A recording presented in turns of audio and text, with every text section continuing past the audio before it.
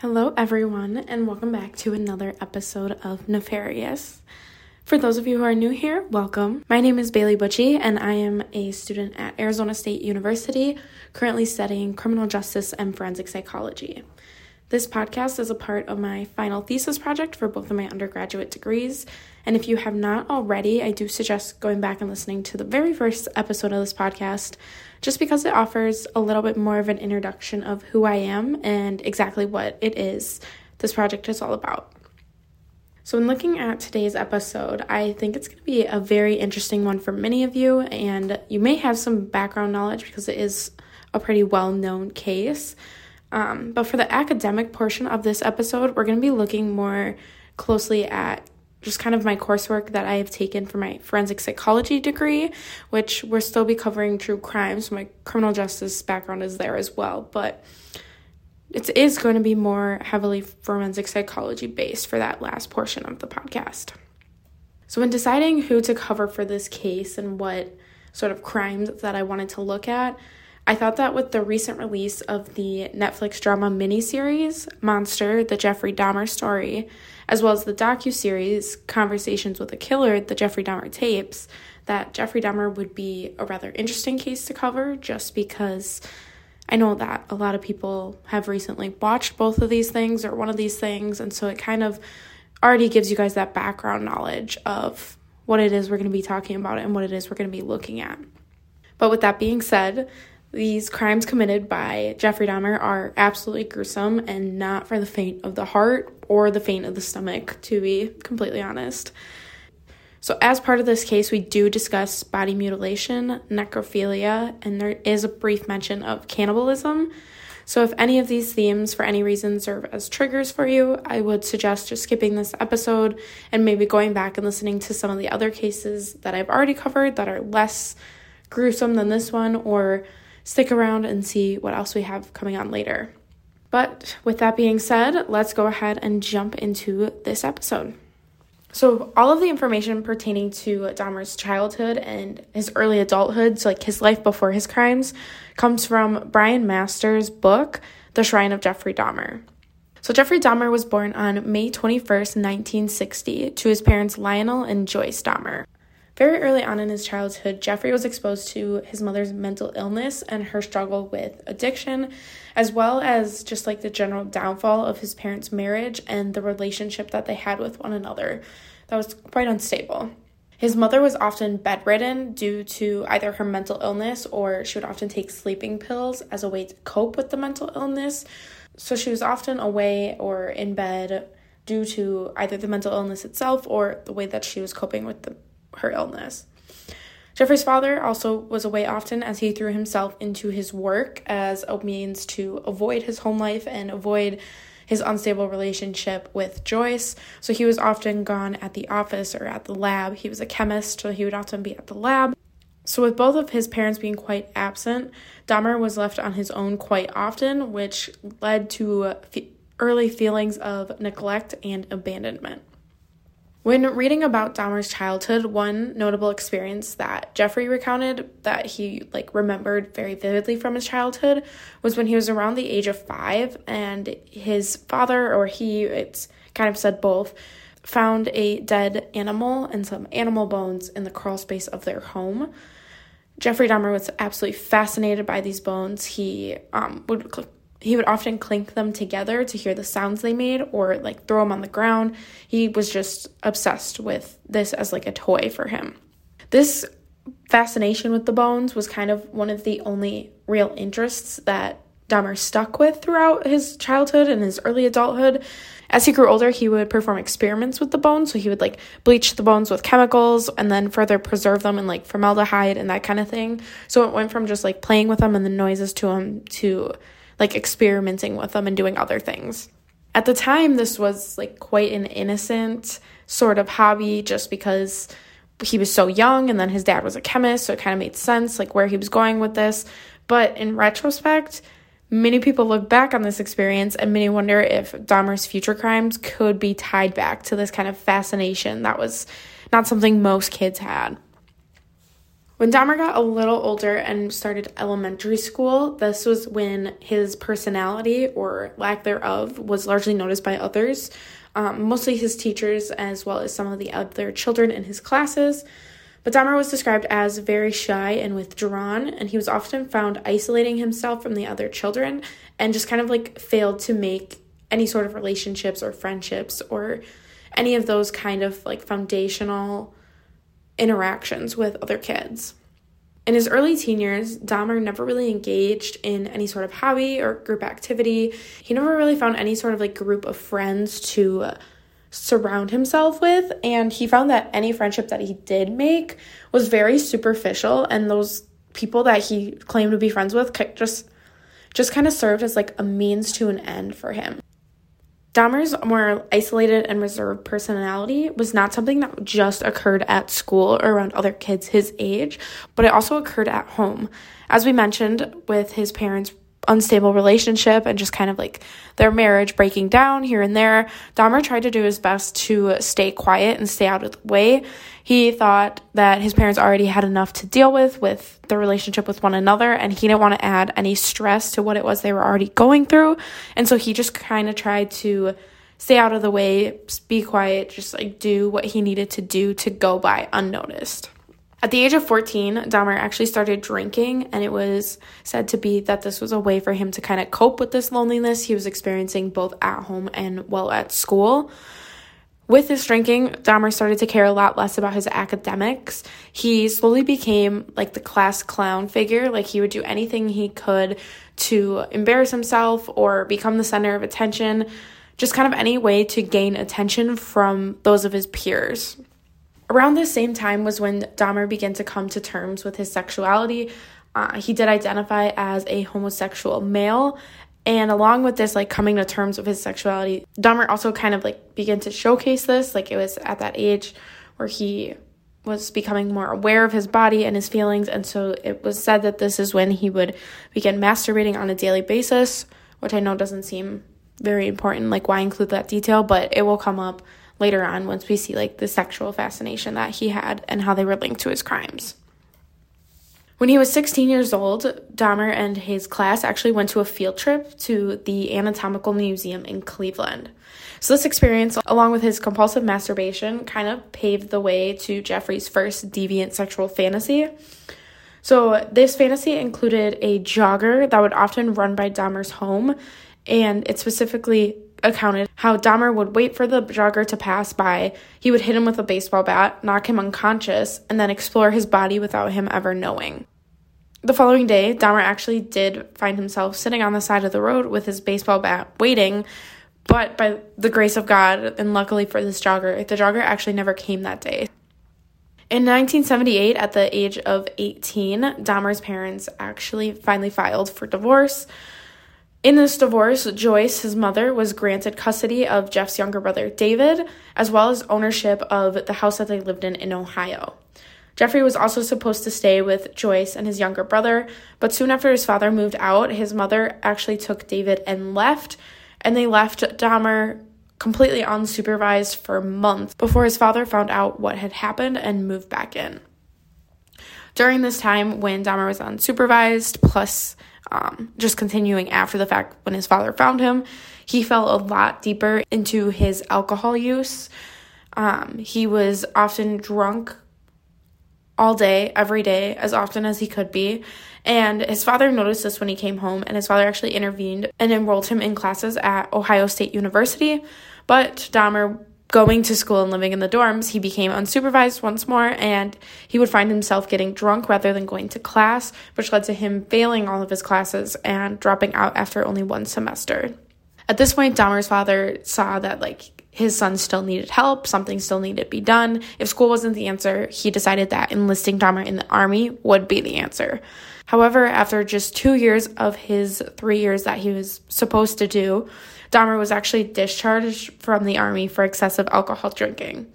So once again, Dahmer's father was completely unsure of what to do or how to help his son. He tried everything that he could possibly think of, but at this point, he just basically didn't want to deal with it himself anymore.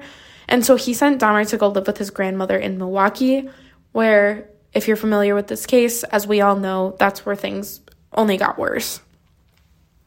So now we're going to be talking more about Dahmer and his specific crimes that he committed. And most of this information comes from Ann Schwartz, who was actually the Milwaukee Journal reporter who broke this case initially. And she wrote about the crimes and her experience in the book, The Man Who Could Not Kill Enough, The Secret Murders of Milwaukee's Jeffrey Dahmer. I found this book to be really interesting just because of the role that Schwartz had in the entirety of the case and the breaking of the case. And we'll get into it later, but she talks about some of her firsthand experiences with the crime scene and just all that kind of stuff. And so I thought it was really interesting just to see this firsthand point of view of what happened during that time. So getting into Dahmer and his crimes, upon his arrest and during his police interviews, Dahmer actually confessed to murdering 17 men, with 16 of those killings occurring during just a 3.5-year period between 1987 and 1991. However, Dahmer's first murder actually occurred on June 18th, 1978, during his time that he was left alone at his home following his parents' divorce, and he murdered his first victim, who was named Stephen Hicks. So Hicks was an 18-year-old hitchhiker who Dahmer had picked up under the impression that he would drive Hicks wherever he needed to go. But first, he persuaded Hicks to come back to his house with him and to have a drink. The two did go back to Dahmer's house where they supposedly got drunk and then had sex. All seemed to be going fine until Hicks got up and said that he was ready to leave, and Dahmer decided he did not want Hicks to leave, so he reached for the barbell and struck Hicks in the back of the head, which ended up killing him. Dahmer then proceeded to masturbate over the corpse of Hicks before he dragged the body into the crawl space under his house, dismembered it with a knife, and placed the parts into plastic bags, which were later buried in the backyard. When Dahmer returned from the army about 3 years later, he actually dug up these bags, broke up the bones with a sledgehammer, and scattered the remains throughout the woods. So over 9 years later is when Dahmer decides it's time to kill again, and this is where we see the start of his 3-year crime spree. So on November 20th, 1987, Dahmer killed his second known victim, Stephen Tiomi. The two met at a gay club, Club 219, which is in Milwaukee, and they proceeded to leave together, and they ended up getting drunk and staying at a nearby hotel. Dahmer says that he woke up the following morning and he found Tiomi dead, but had absolutely no recollection of what had happened the night prior. At this point, Dahmer left the hotel and returned with a large suitcase, which he put the corpse inside and then transported back to his grandmother's house. He brought the suitcase down to the basement, where he then proceeded to have sex with the corpse, masturbate over the corpse, sliced the flesh off of the corpse, and dismembered the remains and threw them out in the trash. 2 months later, on January 16th, 1988, Dahmer murdered 14-year-old Jamie Doxtater.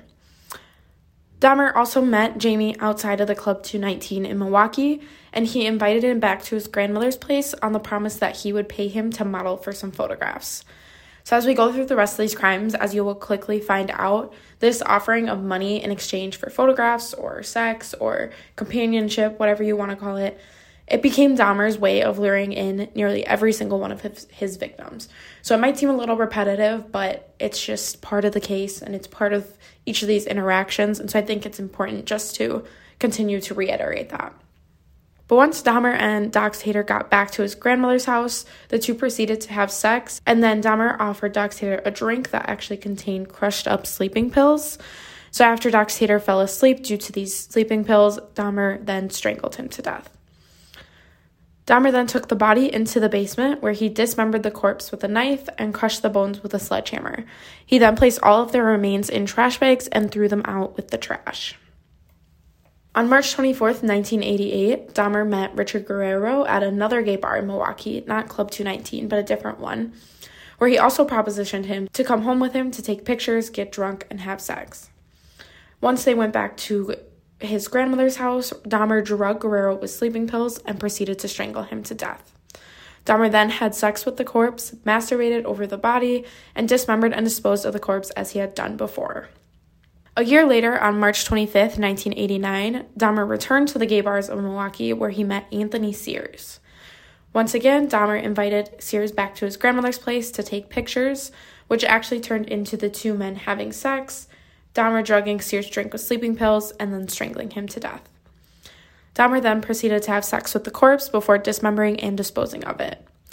However, one thing that escalated this murder and kind of differentiated it from those before was that Dahmer actually kept the head of the corpse this time, to which he boiled to remove the skin and then kept as a trophy, to which he said that he would often masturbate in front of.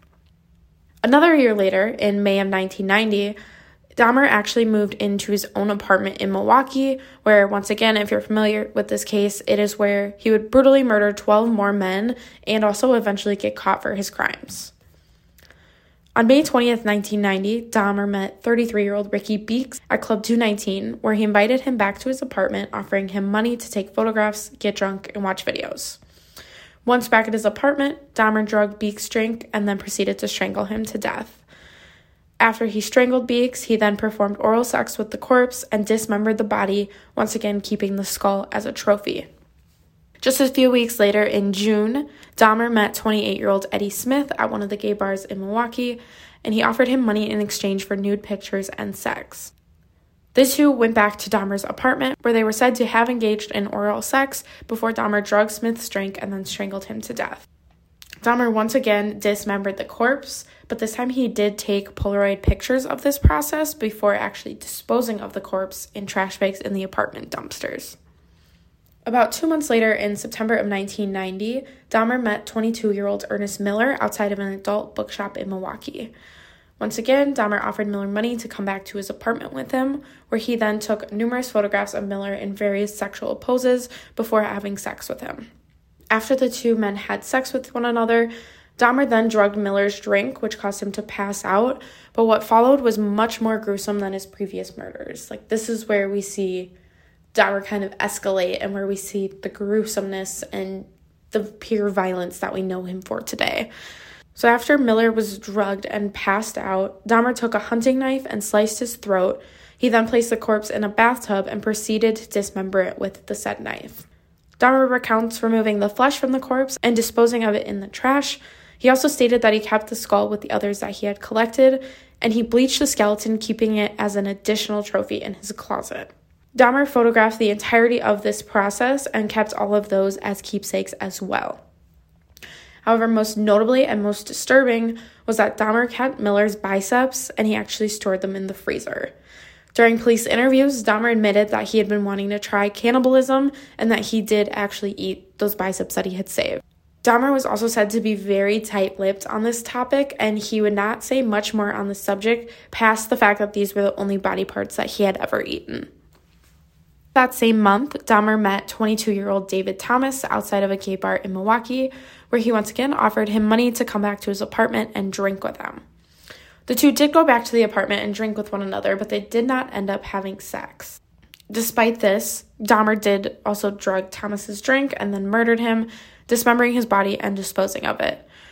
Dahmer actually kept no biological trophies of this killing, but he did photograph the process of dismemberment and kept those as trophies or keepsakes or whatever you want to call them. Over 4 months later, on February 18th, 1991, Dahmer met 18-year-old Curtis Straughter while he was waiting for the bus on campus of Marquette University, which just happened to be about a few blocks away from Dahmer's apartment in Milwaukee. Dahmer offered Straughter money for him to come back to his apartment, where Dahmer then proceeded to drug him, strangle him, and dismember the corpse. Dahmer also took photographs of the entirety of this process, and he also kept the skull as a trophy of this killing. 2 months following, on April 7th, 1991, Dahmer met 19-year-old Errol Lindsay outside of a key shop in Milwaukee, which once again was just 2 blocks down from Dahmer's apartment. He offered Lindsay money in exchange for him coming back to his apartment, where Dahmer then drugged him, strangled him, and proceeded to have oral sex with the corpse. Dahmer also dismembered this corpse and kept the skull as yet another trophy. The following month, Dahmer returned to the gay club scene, where on the night of May 24th, 1991, he met 31-year-old Tony Hughes. Dahmer offered Hughes money if he came back to his apartment to pose for some photographs and watch some videos with him. However, as we know and as it's become routine at this point, Dahmer then drugged Hughes' drink, murdered and dismembered him, and kept his skull with those of his previous victims. Just 3 days later, on May 27th, 1991, Dahmer murdered 14-year-old Conorak Cynthia Symphone. This murder absolutely shook the city of Milwaukee once Dahmer was caught and the details of this crime were released, because the young boy had actually escaped Dahmer's apartment and was returned to Dahmer's apartment by Milwaukee police officers. We'll get into that more in detail in just a second, but we'll start from the beginning. So earlier in the day, Dahmer met Konarak at the mall, where he offered him money to come home with him and pose for some pictures. Once at the apartment, Konarak posed for a couple of photographs in his underwear before Dahmer ultimately drugged him and had oral sex with his body while he was alive but unconscious. At this point, Dahmer had run out of beer and left Konarak at his apartment while he went to go retrieve more. But upon his return, he realized that Konarak had actually woken up and fled. These details come from a neighbor who was interviewed extensively after everything came out about the entirety of Dahmer's crimes as well as what occurred this night. So the neighbor said that she noticed Konarak running down the street naked, and she called the police. Once the police had arrived, they noticed that Konarak was wrapped up in a blanket that the neighbor lady had offered him, and then Dahmer, who had returned from the store while all of this was happening, just kind of stood off nearby. When asked about what was happening in this situation and what was going on, Dahmer told the officers that Konarak was his house guest, who just kind of had a little too much to drink, and that explained his state of uncertainty. Like, he was drugged, so he clearly was not all there, but Dahmer told the police that it was because he was drinking rather than the truth.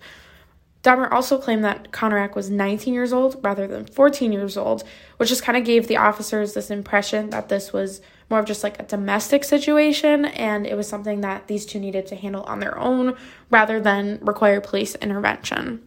So with that in mind, the officers escorted both Dahmer and Konarak back to Dahmer's apartment, where they took a brief look around the apartment and then left. They just left Konarak there with Dahmer. But what was even more disturbing is that once more information came out about this night after Dahmer was caught for his crimes, Dahmer's previous victim's decomposing body was laying on the bed in his bedroom while the police were in the apartment. How? How do you search an apartment and not find a dead body? It's insane. At this point, police officers noted that Konarak was conscious but unresponsive during the entirety of their interaction, but he also showed absolutely no desire to leave the apartment and showed no outward fear towards Dahmer, which is why the officers involved say that they left him there and they went about their business. However, once the officers left, Dahmer strangled the boy to death and had sex with the corpse before taking even more photographs, dismembering the body, and keeping the skull as yet another trophy. On June 30th, 1991, after attending a parade in Chicago, Dahmer met 20-year-old Matt Turner and offered him money to go back to his apartment and pose nude for some photographs and watch some videos. The two men returned to Milwaukee and to Dahmer's apartment, where Dahmer then drugged Turner and strangled him to death. Dahmer then once again dismembered his body, but this time is where we see yet another escalation into kind of like his routine or what we are seeing with his crimes, because he actually kept the head in a bag in his freezer and placed the rest of the body into a big blue barrel that he kept in the corner of his room. Less than a week later, on July 5th, 1991, Dahmer returned to Chicago, where he met 23-year-old Jeremiah Weinberger at a gay club in the city. Dahmer once again offered Weinberger money for him to come home with him to his apartment back in Milwaukee, to which Weinberger agreed, and the two men returned to Wisconsin. This specific victim was a little bit different than Dahmer's other victims because he actually stayed the night at Dahmer's house and he woke up the next morning. Like, he survived the night in Dahmer's apartment. So upon returning from Chicago, the two men engaged in oral sex and then went to sleep. They then woke up the next day and Turner was actually preparing to leave, which is when Dahmer convinced him to stay for a drink. And as you could guess, the drink was drugged, which caused Turner to pass out, fall asleep, and then Dahmer proceeded to strangle him to death. Once again, Dahmer dismembered the body, photographing the entire process, and he placed the head in a bag in a freezer and the rest of the body in the blue barrel in his bedroom. Just over a week later, on July 15th, 1991, Dahmer saw Oliver Lacey on the corner outside his apartment building and offered him money to pose for photographs. Once inside his building, the two men gave each other massages or body rubs, but as per his routine, Dahmer then drugged Lacey and strangled him. Dahmer dismembered the body, this time placing the head in the refrigerator rather than the freezer, and keeping the heart in the freezer, and once again placing the rest of the body in the blue barrel. Dahmer's last known murder occurred on July 19th, 1991, when he met 25-year-old Joseph Bradehoft at a bus stop and offered him money to pose for photographs or watch videos back at his apartment. The two men engaged in oral sex before Dahmer drugged Bradehoft's drink and strangled him as he slept. Once again, Dahmer dismembered the body, placed the head in the freezer, and the rest of the remains in the blue barrel. Jeffrey Dahmer was caught and his murder spree came to an end just 3 days later on July 22nd, 1991, after his next potential victim, Tracy Edwards, escaped Dahmer's apartment and went straight to the police. So as Tracy recounts, Dahmer had actually invited him over to his apartment for a party, but upon arriving, no one else was to be seen and he found himself to be alone with Dahmer. Dahmer led Edwards into his bedroom where he handcuffed him to the bed, turned on a movie, and then proceeded to rub a hunting knife across Edwards' chest. Somehow, some way, it's not really said in any of the interviews that I saw, but Edwards was able to free himself of the restraints, where he then punched Dahmer in the face, kicked him in the chest, and fled the apartment. Upon fleeing the apartment, Edwards actually encountered two police officers, Robert Routh and Rolf Mueller, who were sitting in their squad car just kind of hanging out, waiting for the shift to end. It was around the time when shifts changed, so they were just kind of there to be there, just kind of killing time. Both officers said that they'd noticed the handcuff dangling from Edwards' wrist, and after initially hearing what he was describing, they thought it was just kind of like a sexual encounter gone wrong. So kind of as we saw with like the whole Conorak incident, the officers didn't think that it was their place to get involved. However, Edwards persisted that it was much more than that and actually led the officers to Dahmer's apartment. As the officers recount, upon immediately approaching the apartment, they noticed a rancid odor that just only worsened as Dahmer opened the door and let the officers inside of his apartment. The officers asked Dahmer to retrieve the key to the handcuffs so that they could free Edwards and, like I said, just kind of move on with their night. They were close to being done with their shift. They were just ready to go. So they thought if they just got the key, freed Edwards from the handcuffs, they could go along their way. But then Edwards spoke up and mentioned a knife that Dahmer had threatened him with earlier in the evening and told the officer that he would find that in the bedroom as well. Also, Officer Mueller told Dahmer to stay put as he entered the bedroom in search of the knife, but he actually ended up finding so much more. While he was in the bedroom, Mueller discovered a drawer full of Polaroid pictures, which, as you probably know from what I've mentioned as we've documented each of these crimes, these pictures showcase Dahmer's victims and their dismemberment and every step of the process of what he has been doing for the past 3 years. Officer Mueller quickly yelled to his partner that this was much more serious than they had originally thought. Dahmer, hearing this and realizing he had been caught, he quickly turned violent towards Officer Routh, but Officer Routh then ended up pinning Dahmer to the floor and placing him in handcuffs. At this point, Mueller emerged from the bedroom, and why he walked into the kitchen isn't really said, or I wasn't able to find anything about it, but he walked into the kitchen and he opened the fridge, and that's when he discovered the decapitated head of one of Dahmer's victims, and that is when these officers realized, just how bad this was. This wasn't just simply, that's when they realized that this was going to be a crime of the century, or a crime that no one had ever seen before, no one had ever heard before. So Ann Schwartz, as I mentioned earlier, since she was a longtime reporter and she had this kind of relationship with the police already and just kind of knew those on the force, they all knew her as well. She was actually allowed on the crime scene and got to see different things firsthand, got to see everything that the officers had seen basically. So in her book, she documents what this was like for her, what some of the different things that she saw were. So she says that in the closet, there were various pots and jars filled with hands and male genitalia, as well as some skulls that were just sitting on the closet shelves. She noticed the top dresser drawer, which was the same one that Officer Mueller had found, which contained over 30 Polaroid pictures showcasing Dahmer's victims in various sexual poses while alive, some stage poses that happened after they were dead, and many that showed the bodies in various stages of dismemberment. She also says that 2 more skulls were found in a computer box and 3 more were located in the top drawer of a filing cabinet. And then, of course, In the corner of the room was the ominous blue barrel that contained a chemical bath filled with decomposing bodies. Sarah Kettler, in her article, What Was Jeffrey Dahmer's Murder Trial Like?, provides the details on exactly that, and this is where most of the following information comes from. If you are really interested in this case and the trial, just kind of like the more legal aspect of it, CourtTV.com actually has an entire archive of the footage inside the courtroom that you can watch. I personally did not watch it in its entirety, but the parts that I did watch were actually super interesting. And I think it provides like a really interesting and a really good insight into like the legal proceedings that occurred and just kind of more of that side of things. So if that interests you, I would recommend taking a look at it. Jeffrey Dahmer was charged with 15 counts of murder in the state of Wisconsin, and on September 10th, 1991, he pled not guilty. However, later, on January 13th, 1992, he actually changed his plea to guilty by reason of insanity. As maybe you realized when I mentioned earlier that Dahmer confessed to killing 17 men, but he was only charged for 15 of these counts of murder, there's two reasons why this happened.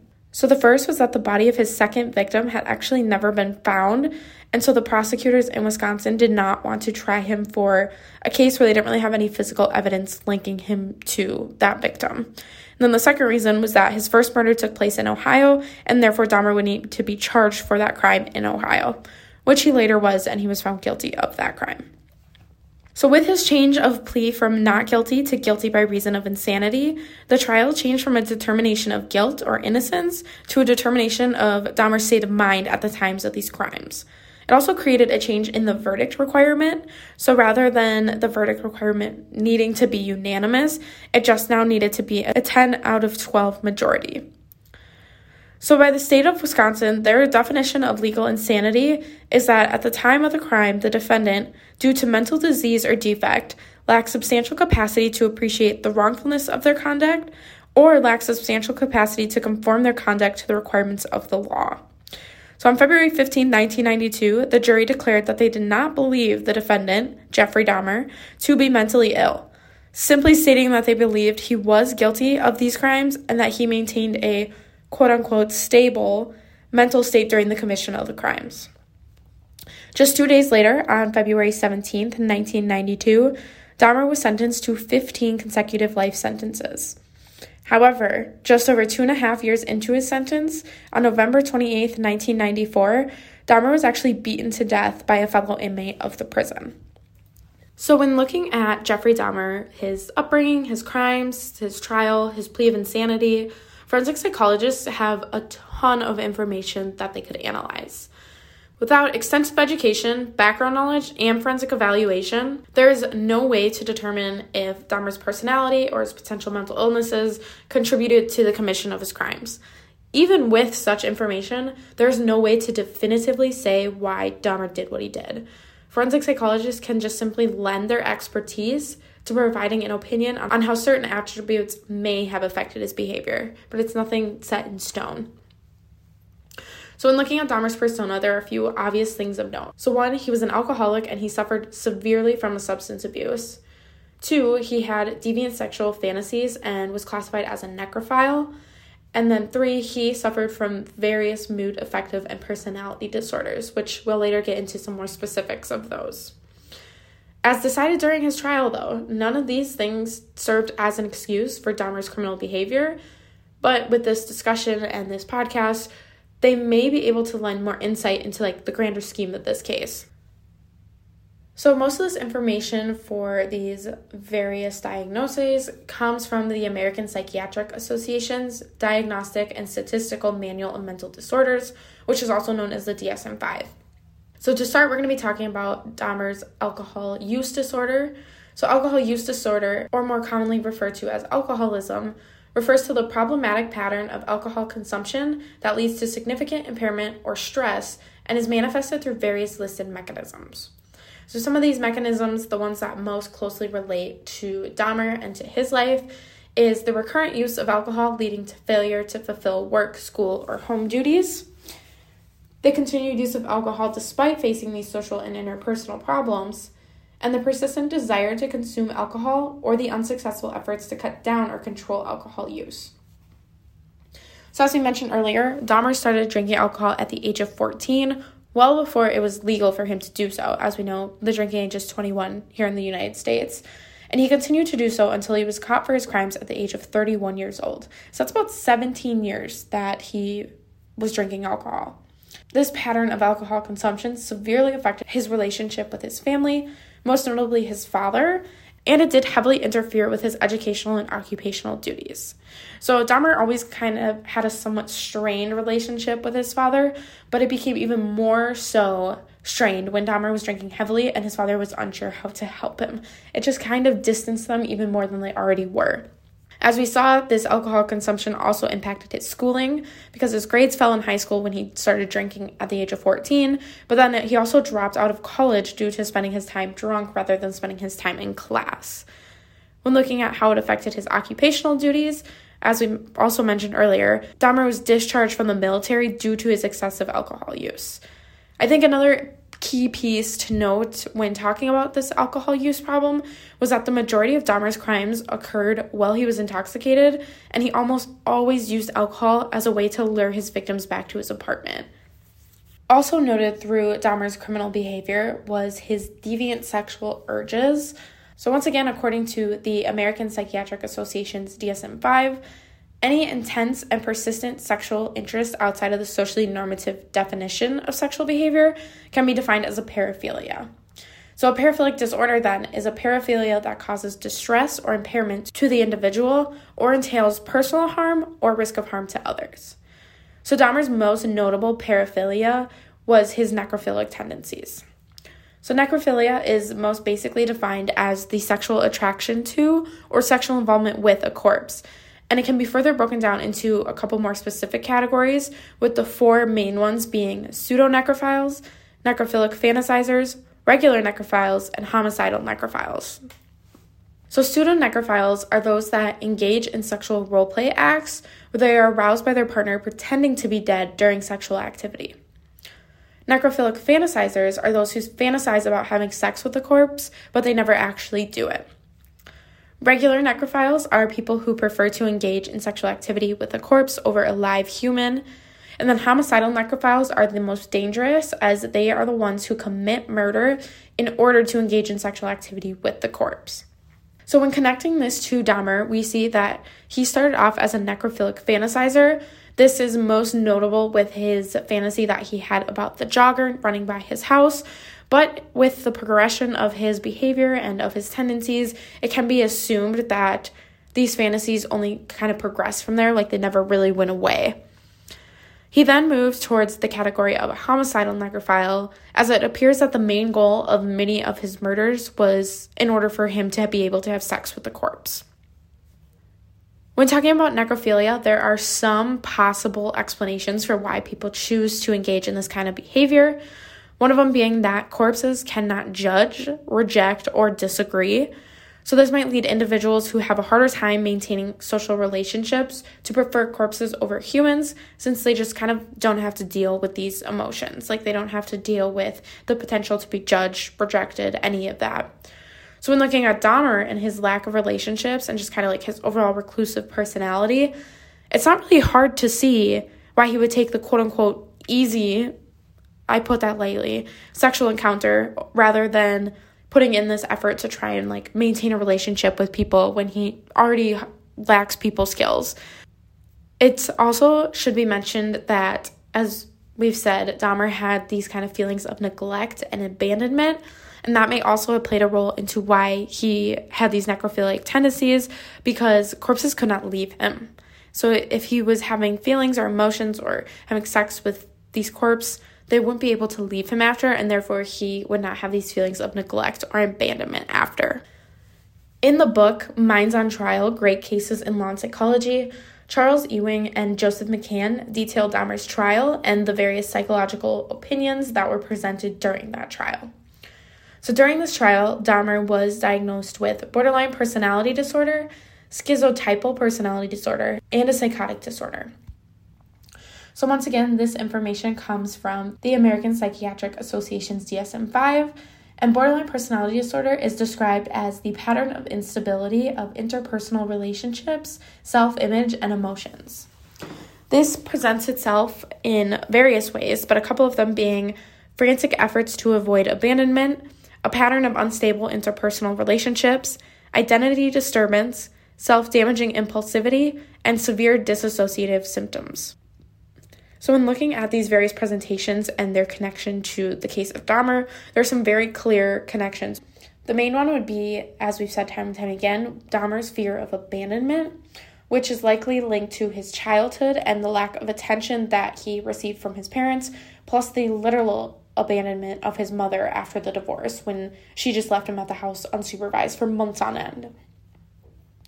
This fear of abandonment kind of ties into his lack of interpersonal relationships because his relationship with his family was strained, as we have mentioned time and time again. But Dahmer was also basically just kind of refused to make friends because he was scared that he would be betrayed by these people or that he would be abandoned by these people. So rather than putting him in a vulnerable situation like that, he just decided to avoid those relationships in their entirety.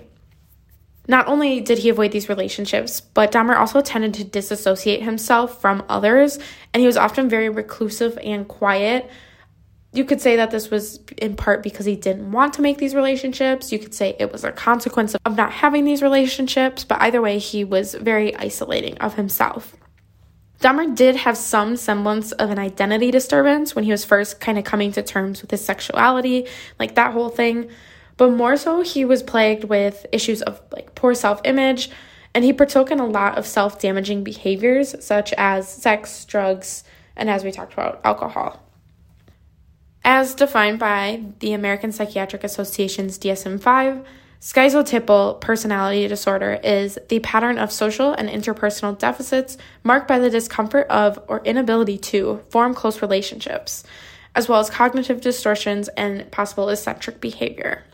So this one's kind of similar to the borderline personality disorder, but this one does have a couple differences that just kind of make it a little more, that distinguish the two from one another. So some presentations of this personality disorder include odd beliefs that influence behavior or are inconsistent with societal norms, unusual perceptual experiences, inappropriate or constricted emotions, odd or eccentric behavior or appearance, and the lack of close friends or confidants. So as we mentioned with the borderline personality disorder, Dahmer lacked the majority of conventional relationships, so he especially would lack those that would be considered like close friends or confidants. Like if he didn't have a friend group in general, there was no way he was just going to have one person he would tell everything to, especially with what his behavior was and what it was he was doing. Dahmer also exhibited inappropriate or constricted emotions in the sense that he rarely ever showed emotions, period. Like he was generally very closed off. He would disassociate himself from most situations, and this disassociation and isolation just kind of left no room for any sort of emotional response. In light of odd beliefs and those that influenced Dahmer's behavior and those that were inconsistent with societal norms, his necrophilic fantasies, cannibalistic desires, and just kind of overall criminal behavior are like a clear example. Like those go against everything that most people in society believe in. Like he just got a complete disregard for societal norms as well as just like human life in general. So that's a pretty obvious example of that. So when people think of Jeffrey Dahmer and other serial killers, they almost immediately identify these individuals as psychopaths. However, in recent years, clinicians and forensic psychologists have kind of moved away from the term psychopath, and they now refer to that set of traits and behaviors as a variation or a form of antisocial personality disorder. So once again, this information comes from the American Psychiatric Association's DSM-5, and antisocial personality disorder is described as a pattern of disregard for and violation of the rights of others, which can be showcased through various traits and behaviors. These various traits and behaviors include failing to conform to social norms regarding lawful behavior, being deceitful, being impulsive, being irritable and aggressive, reckless disregard for the safety of self or others, consistent irresponsibility, and a general lack of remorse. So, once again, when looking at how this connects to Dahmer, he clearly violated the rights and lives of many and had absolutely no regard for socially normative and lawful standards while doing so. Like, he was literally murdering people.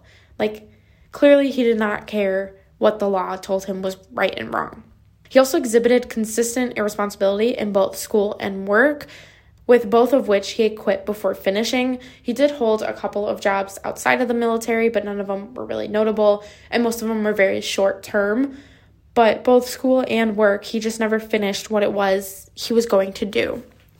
Dahmer was also incredibly deceitful, especially when it came to his numerous run-ins with the law enforcement during his crime spree, because none of those he came in contact with had any inkling of what it was he was actually doing. Like, he was lying straight to these police officers' faces, and no one ever thought anything twice about it. Like, they just, took his word for it. He was easily able to manipulate those around him and get them to believe that what he said and did was the truth. He also showed absolutely no remorse for his victims following the murders, or even years later after he'd been caught for the murders and, confronted with the survivors of the victims' families, anything. He just showed no remorse for his actions. So based on this criteria, it could be concluded that Dahmer was, in fact, a psychopath. As I mentioned earlier, forensic psychology is never a set-in-stone matter. It's simply the act of a trained professional offering their expert opinion on a given matter. Granted, they do use their educational background and their knowledge to make the best conclusion that they can in any given case, but it's nothing that is for sure. There's always some things that could be different or varying opinions based on different areas of specialty, so it's always just kind of more of an opinion rather than a fact. With that being said, this paper is in absolutely no way a formal psychological evaluation of Dahmer. It's just more so an analysis of what forensic psychologists have concluded about him, as well as what could be inferred given the details of his life and his crimes and those in relation to clinical diagnoses.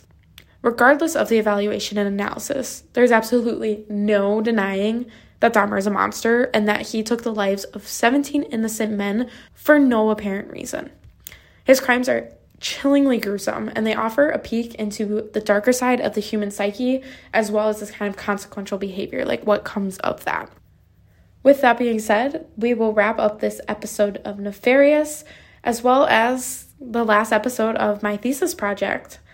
At this point, I am unsure yet if I will continue with Nefarious following this episode and following the completion of this project, so as of right now, we have reached the end. But I have had so much fun creating these podcast episodes and researching all of these cases. I hope that you guys did enjoy them as well. And who knows, maybe there will be more to come in the future. I mean, come on. I could talk about hundreds of more topics and cases if I wanted to. I could do this for hours if I wanted to. But just for now, I wanted to say thank you for listening, not just to this episode, but to the entirety of this project and all the episodes that I've done beforehand. It was amazing, and I couldn't have done it without you guys. So as of right now, that is all I have for you. So bye, guys.